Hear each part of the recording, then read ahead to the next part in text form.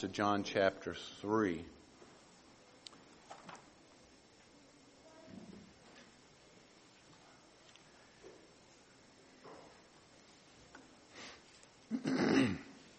John chapter 3.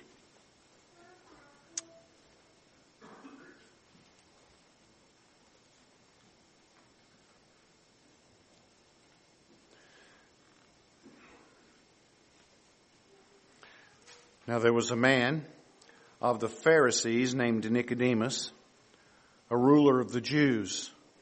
This man came to Jesus by night and said to him, "Rabbi, we know that you are a teacher come from God, for no one can do these signs that you do unless God is with him." Jesus answered him, "Truly, truly, I say to you, unless one is born again, he cannot see the kingdom of God."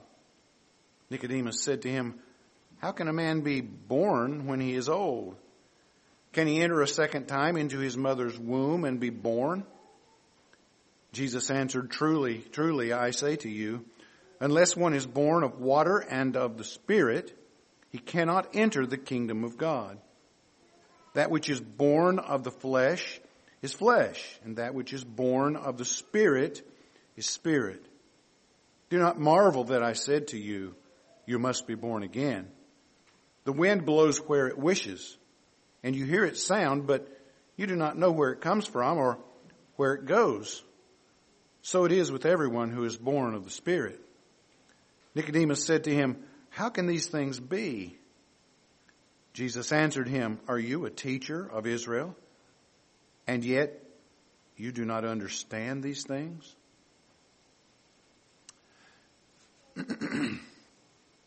In our continuing narrative of this meeting with Jesus and Nicodemus, Jesus to this point has given several illustrations to help Nicodemus understand what he meant when he said you must be born again. But we know that the Scriptures teach that no one can truly understand the spiritual truths of salvation unless the Holy Spirit of God reveals them to an individual. This is certainly true in the Old Testament as well as the New. Psalm 53 verse 2, God looks down from heaven on the children of men to see if there are any who understand, who seek after God. They have all fallen away. Together they have become corrupt. There is none that does good, not even one. Paul quotes this same passage in Romans chapter 3, verse 11, to simply say that there is no one that actually naturally understands what it means to be born again. It is only God's grace that brings about understanding to the hard, dead hearts of sinners. The Apostle Paul writes to the Colossians, "Of this you have heard before in the word of truth, the gospel, which has come to you and indeed is in the whole world bearing fruit and increasing, as it does among you, since the day you heard it and understood." What? Understood what? The grace of God. The very fact that we're here this morning and that we are saved and that we understand what Scriptures teach about the new birth is by the grace of God. We did not have that understanding naturally or innately. It came to us from God through His Word. After speaking in very clear terms to Nicodemus, Jesus questions Nicodemus' position and responsibility as a teacher in Israel. And he says, Nicodemus said to him, "How can these things be?" And Jesus answered, "You're a teacher in Israel and you don't know these things?" Nicodemus, we have to understand who Nicodemus was. Nicodemus was a Pharisee. He was a he would have been considered, as Paul said, a Pharisee of the Pharisees. He was a teacher, a notable, distinguished teacher in Jerusalem. But in this case, in this instance, he showed himself to be an unlearned novice when it came to truly spiritual matters. J.C. Ryle,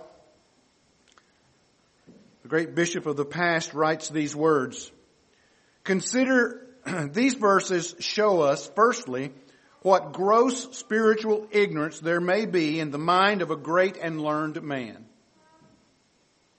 We see a master of Israel, unacquainted with the first elements of saving religion. All these highly educated people in places of spiritual leadership, and yet they knew nothing of the grace of God. Across our nation and around the world today, particularly across America, in our institutions of education, our theological seminaries, our Bible colleges, there are professors, there are doctors with PhDs and THDs and THMs and doctors of education that know nothing about the saving grace of God. And they're teaching a generation of young people that will go out knowing nothing of the grace of God. And they'll be pastoring churches, and they'll be leading spiritual hierarchies.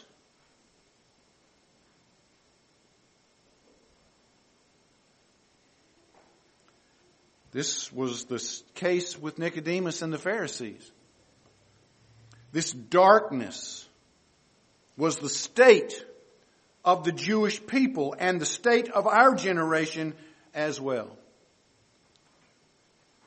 It is the blind leading the blind. And what did Jesus say happens to them? They both fall into the ditch. They don't know how to walk or where to walk, or they cannot see. High ecclesiastical offices are no proof of guarantee of spiritual understanding. I remember one time preaching a funeral of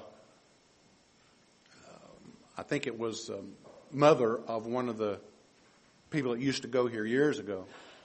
And the mother was Catholic, and so her son asked me to preach the funeral. Well, when I got there, the whole place was full of Catholic priests. And so I preached a gospel message.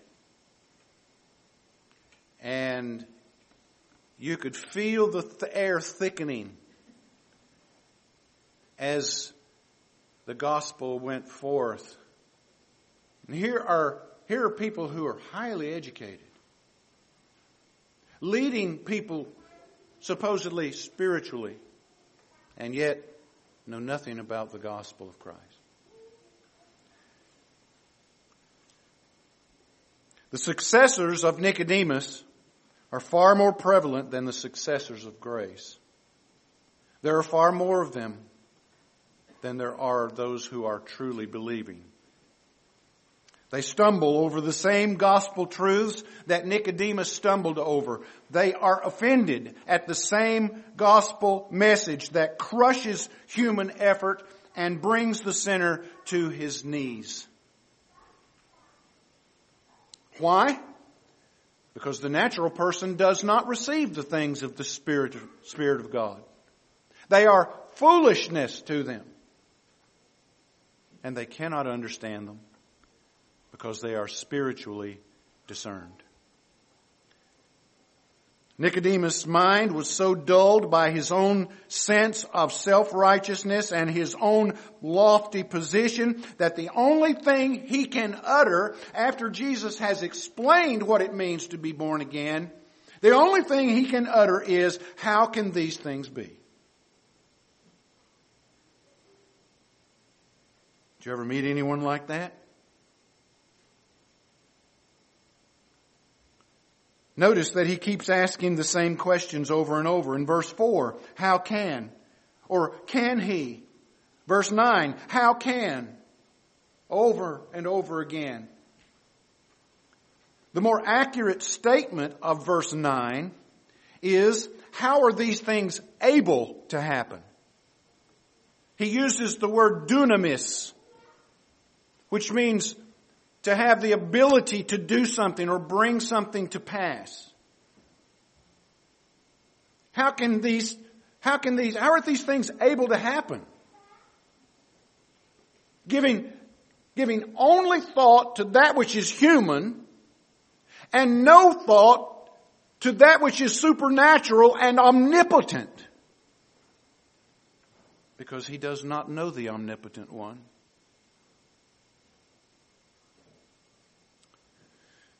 He is not expressing so much doubt, but he is voicing, I think, a desire to understand what Jesus meant by those things and how they would come to pass.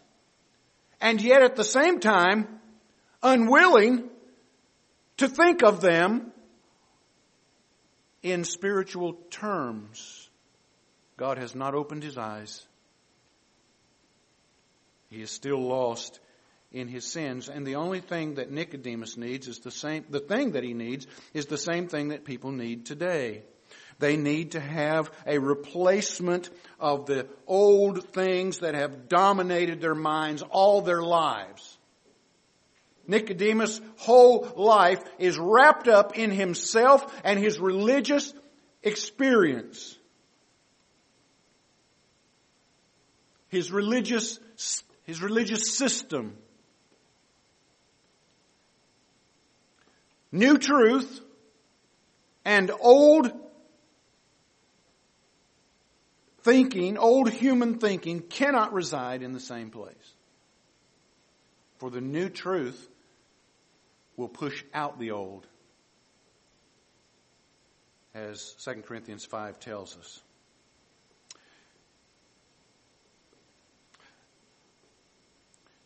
Some of you young people here today have been brought up in a system of education that has taught you from the world's standard. Going to state schools and then to state colleges, you hear things from a purely secular vantage point, from a purely anti-God worldview. And that's why it's important that you understand life from a biblical worldview and that you gauge your life by that.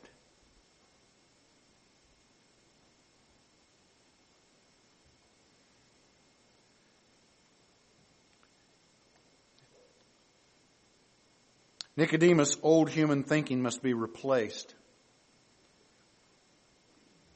But he could not let go of his legalistic and ritualistic religious order which held him captive. This is true of so many today. But I'm a good Lutheran. But I'm a good Baptist. But I'm a good Catholic. And they can't let go of it. But I've been baptized. But I've given to the church. I've served.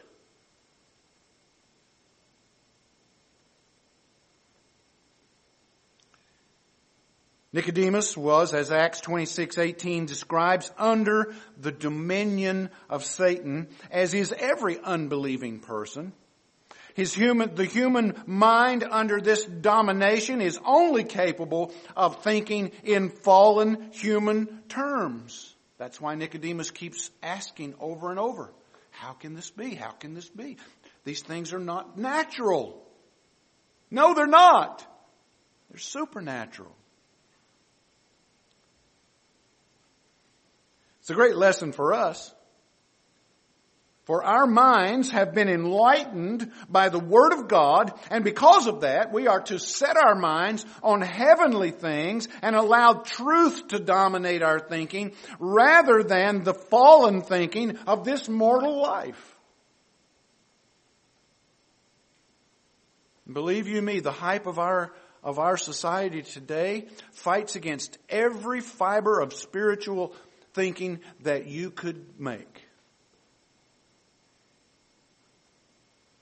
And we need to see the world as it really is before and through God's eyes, through Scripture. It's the only way to understand it in reality. It's the only way to live for Christ in a world that is ever increasingly becoming darker and darker. Paul tells the Philippians, turn to Philippians chapter 4 with me. Look at verses 7 and 8. I want you to tie two words together here. Philippians chapter 4, a very familiar verse passage to all of us. Philippians 4:7. And the peace of God, which passes all understanding, will guard your hearts and your what? Your minds in Christ Jesus. Finally, brothers, whatever is true, honorable, just, pure, lovely, what is commendable, what is excellent, if there's anything of praise, worthy of praise, think about these things. Now connect the word think to the word mind. In other words, Paul is saying that is, if you're thinking about things that are true and honorable, if you're thinking about things that are just, if you're thinking about purity and loveliness and things that are commendable, if you're thinking about excellent things, praising God in them, then your minds and your hearts will be guarded. But if you don't, the thinking of the world will creep in. And before you know it, you're thinking just like them.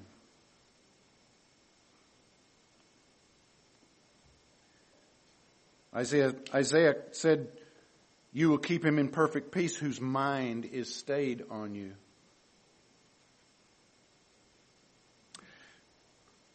So at this point, we come in verse 10 that Jesus chides Nicodemus with a statement that would have gotten anyone else in trouble. You have to remember who Nicodemus was. He was a very respected and renowned Pharisee. When he walked down the street, people would part to let him through. They would bow before him. He was one of those that would stand on the street corner and look holier than everyone else. Nicodemus must have begun to realize that he had no answers to the bold declarations of Christ. And he now is running out of excuses. And his seeming doubts have turned now to outright refusal. These things are not able to happen. That's really what he's saying. We would say it like this: no way. No way.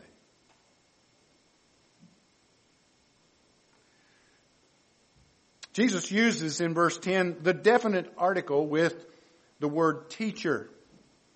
You are the teacher, which singles him out as the main, if not the main, one of the main teachers of Israel, one of the most esteemed teachers in Israel. And yet he appears to be impervious to spiritual understanding. When you're taught by someone, you want to at least think that that person knows what they're talking about. Otherwise, you begin to lose confidence in them and possibly what they're saying to you. The knowledge of these things, of the new birth, should have keyed in Nicodemus' mind Old Testament scriptures that taught this from the Old Testament vantage point. Scriptures like 1 Samuel 10 verse 6, then the Spirit of the Lord will rush upon you, and you will prophesy with them and be turned into another man. Turned into another man. Does that sound like maybe being born again? Isaiah 32 verse 15, until the Spirit is poured out upon us from on high, and the wilderness becomes a fruitful field, and the fruitful field deemed a forest. In other words, it's going to grow. Ezekiel 36, I will sprinkle clean water on you, and you will be clean from all your uncleanness and from all of your idolatry. Jeremiah 31, for this is the covenant I will make in those days after, as declares the Lord, I will put my laws within them, I'll write it on their hearts, and I will be their God, and they will be my people.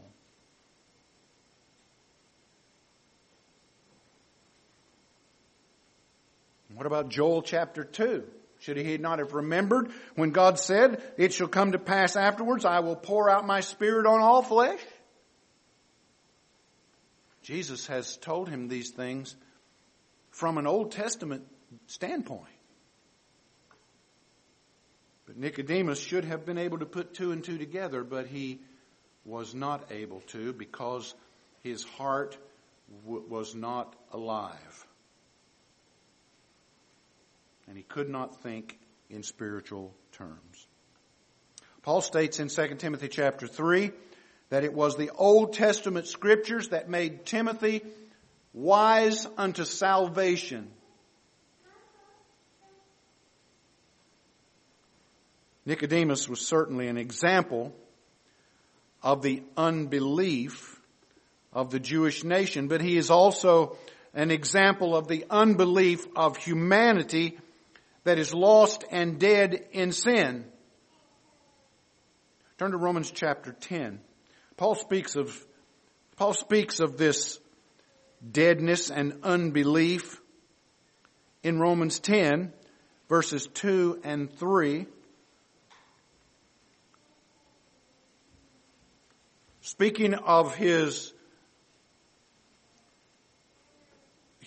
Jewish ancestors and of the Jewish people, he writes this, for I bear them witness that they have a zeal for God, but not according to knowledge. What does he mean by that? He means the same thing that we would say when we see religious people who don't know Christ. Mary and I were talking about it this morning.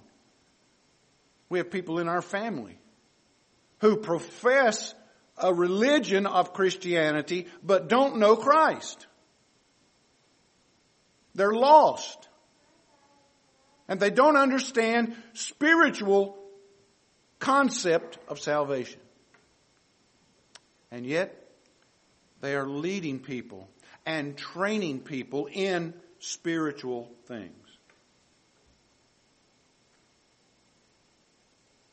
I bear them witness they have a zeal for God, but not according to knowledge. The Jews believed with zeal and mental assent the Scriptures. Jesus even said to them, you have the Scriptures, and in them you think you have eternal life. But they speak about me. But they refused to believe that. He came to his own, and his own did not receive him. They believed with zeal and mental assent, but not in accordance with what the Scriptures taught. For being ignorant, he says, verse 3, for being ignorant of the righteousness of God and seeking to establish their own. Oh, there you go. That's the real problem, is it not? People who are religious and have a zeal for religion and yet do not know anything about the righteousness of God. What do they turn to? They turn to their own righteousness. They use themselves. But I have. But I did. But I can.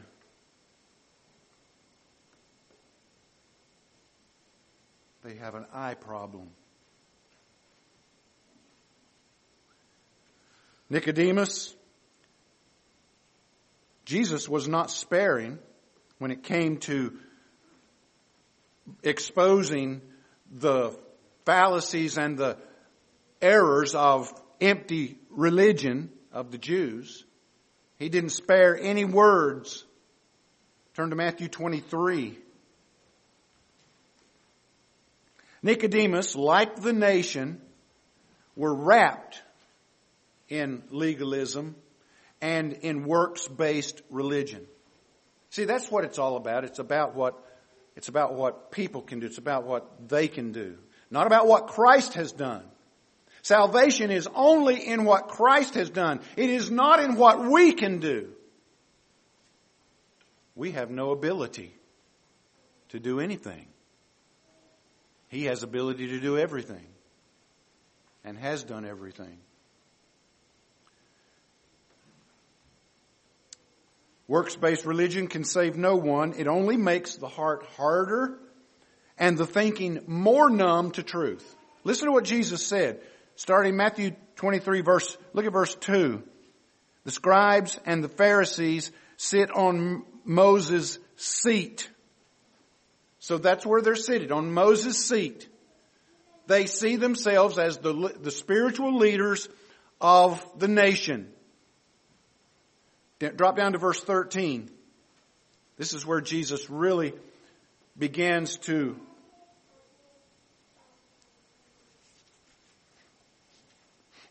pour it out on them.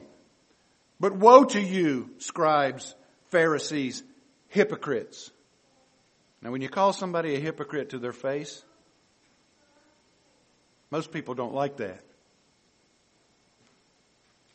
Because you're seeking to expose something about them that's false or fake. So Jesus calls them hypocrites. Notice, for you shut up the kingdom of heaven in people's faces. You shut them up. Drop down to verse 15. You scribes, Pharisees, hypocrites, you travel across the sea and land to make a single proselyte. Look at verse 16. Woe to you blind guides, you say. So now they're doing, you shut, you travel, and now you say, you speak. And you speak about the temple, and you speak about the gold of the temple. You are blind fools, Jesus said. Look at verse 18. You say, they speak about the altar and the oaths that are made at the altar. You say, you do. Look at verse 23. You hypocrites, for you tithe mint and dill and cumin, and have neglected the weightier matters of law. You should have done these things, he says, without neglecting the other. They neglected the most important thing. They were good at doing. They were good at saying. But human doing and saying does not bring salvation. Look at verse 25. You clean the outside of the cup and plate, but inside you're full of greed and self-indulgence. Look at verse 28. You also outwardly appear righteous to others, but you're full of hypocrisy and lawlessness. Woe to you, scribes and Pharisees, hypocrites, for you build the tombs of the prophets and decorate the monuments of the righteous. You're doing all these things and they are absolutely worthless. I can't think of anything more empty and disappointing than living a life when thinking that they're right with God when all the time it's just them doing it. That was Nicodemus. He was one of the top leaders of this self-righteous group. His lack of understanding is a testament to what religion without Christ does to a person's spiritual perception. You've seen it. People who are very religious but don't know Christ, and you talk to them about spiritual things and their eyes sort of glaze over and it's like, it's not penetrating. The lights are on, nobody's home.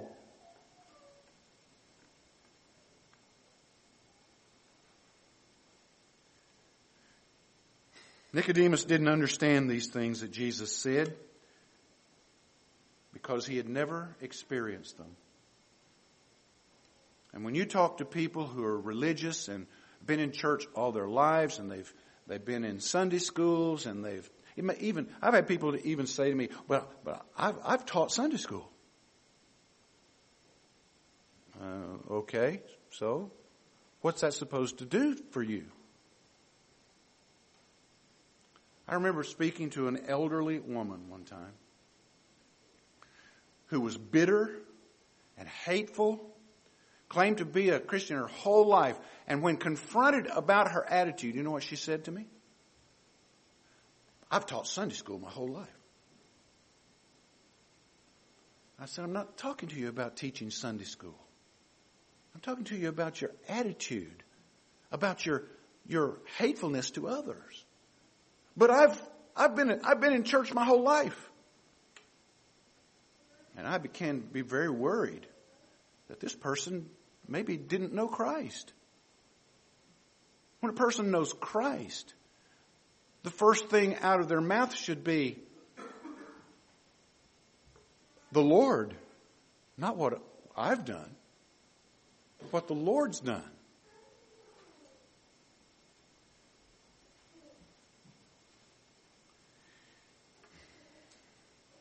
All Nicodemus knew and all Nicodemus understood was dead religion.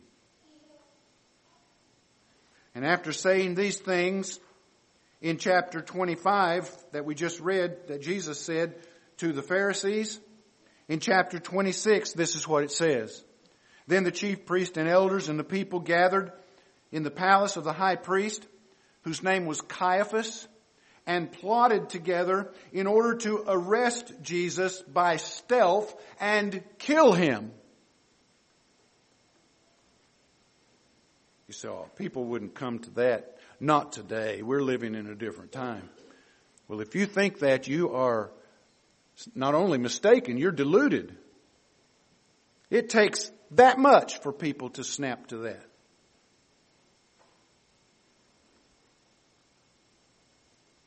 One thing is for sure. Nicodemus would never forget this clandestine meeting that he had with Jesus. There is no evidence at this point that Nicodemus became a Christian. But there is evidence later on in John's writings that seem to indicate that he did. Which is another lesson for us. When we witness to someone or we give someone the gospel and they walk away and they're still unbelieving, you don't know what God's going to do with that seed that you planted. Someday someone will come along and water that seed, and perhaps God will give and grant repentance to that person and bring them to the knowledge of truth. So keep on witnessing it. Keep on testifying to it. Keep on preaching it. Now notice verses 11 and 12. I'm just going to introduce this because we have plenty of time left. Jesus said in verse 11, "Truly, truly, I say to you, we speak of what we know and bear witness to what we have seen, but you do not receive our testimony. If I have told you earthly things and you do not believe, how can you believe if I tell you heavenly things?" Question: what is the greatest lie that Satan has used to keep mankind in the darkness of sin and under the dominion of his rule? What's the greatest lie he has used. Oh, there are many lies. We hear them all the time. Our society and culture have espoused many avenues of solution to the problems that relentlessly perplex humanity. We hear them all the time. Education. We need more education. If we can just educate people. And look what education has done to our world. Education is not the answer. Well, science. Science is the answer. I mean, just follow the science. Are we not hearing that today? And yet they're not following the science. And even if they are following science, science is not the answer to the real problem. Economic prosperity. If we just had more prosperity, everything would change. And so now they think if we go to a socialistic system, that bringing everybody down on the same level, it'll solve all the problems. Then that'll only create more problems. Mechanization, medical advancement, technology. These are all touted as the answers for the ills of the world. It is true that great advancements have been made towards a more comfortable and less labor-intensive lifestyle. That's certainly true. But progress of humanity has not changed the heart. Man's heart is still as wicked, as dark and dead as it ever was. People are still just as immersed in self and sin as they were from the very first day that Adam sinned in the garden. Nothing has changed.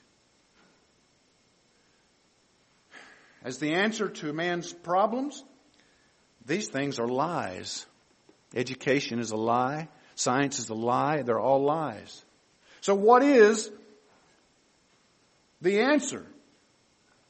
Well, it is still true that there is none righteous. No, not even one, as Romans 3:10 tells us. People of all nationalities are still sinners, guilty before a righteous God, according to Romans 5, verse 8. It is still true that regardless of what people think or what people say, God is still the judge who will hold people accountable before His throne for their sins. Psalm 7:11, Acts 10:42. But what's the greatest lie? What is the lie of all lies?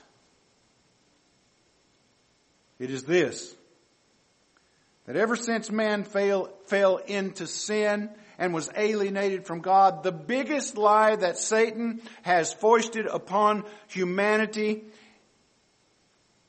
is one that says people can come to God on their own terms. That's the biggest lie. I can come to God on my own terms. You've heard it. I've heard it. In statements like, well, when I'm ready, I'll do that. No, you won't. I tell people, no, you won't. Just straight out. You won't. Because God won't receive you on your own terms. Well, I'll come when the time is right. No, you won't.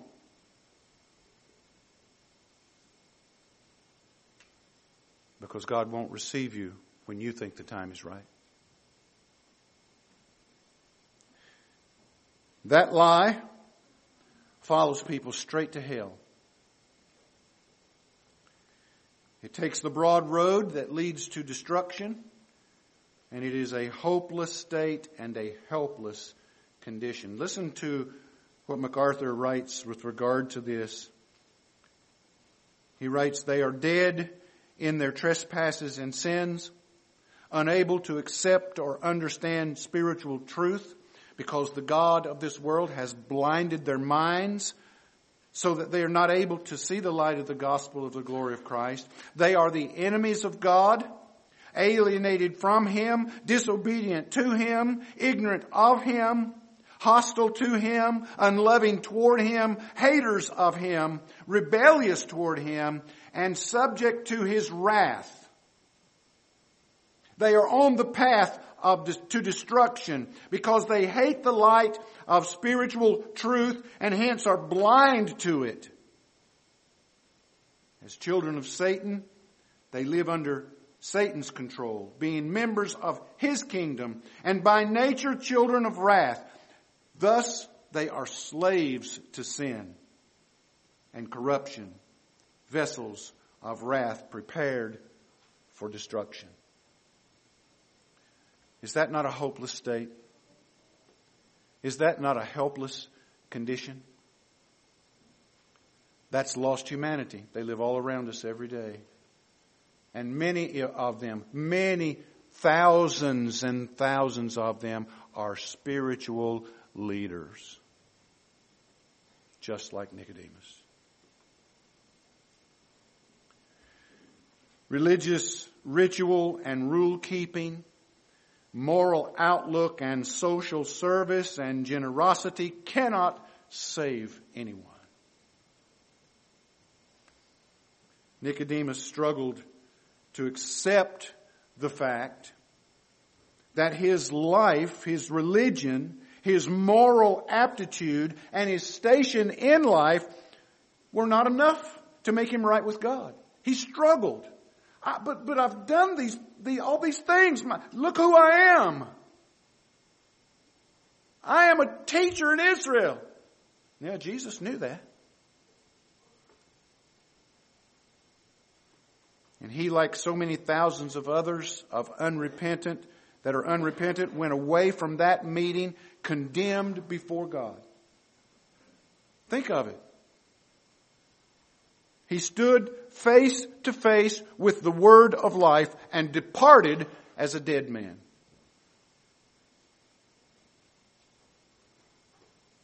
Unbelief was his problem, and it is the problem of all sinners. It is the thing that finds people ultimately in hell, is unbelief. Jesus now addresses that problem in verse 11. We speak what we know and bear witness to what we have seen, but you do not receive our testimony. And that's where we'll continue next time in this gospel.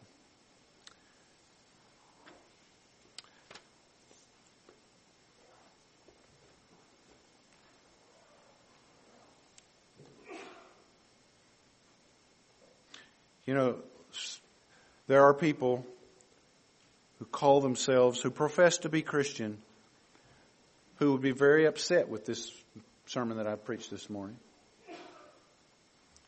But you know what I find? I find that those who know Christ, they don't mind hearing what the Scriptures actually have to say about salvation. In fact, they love it.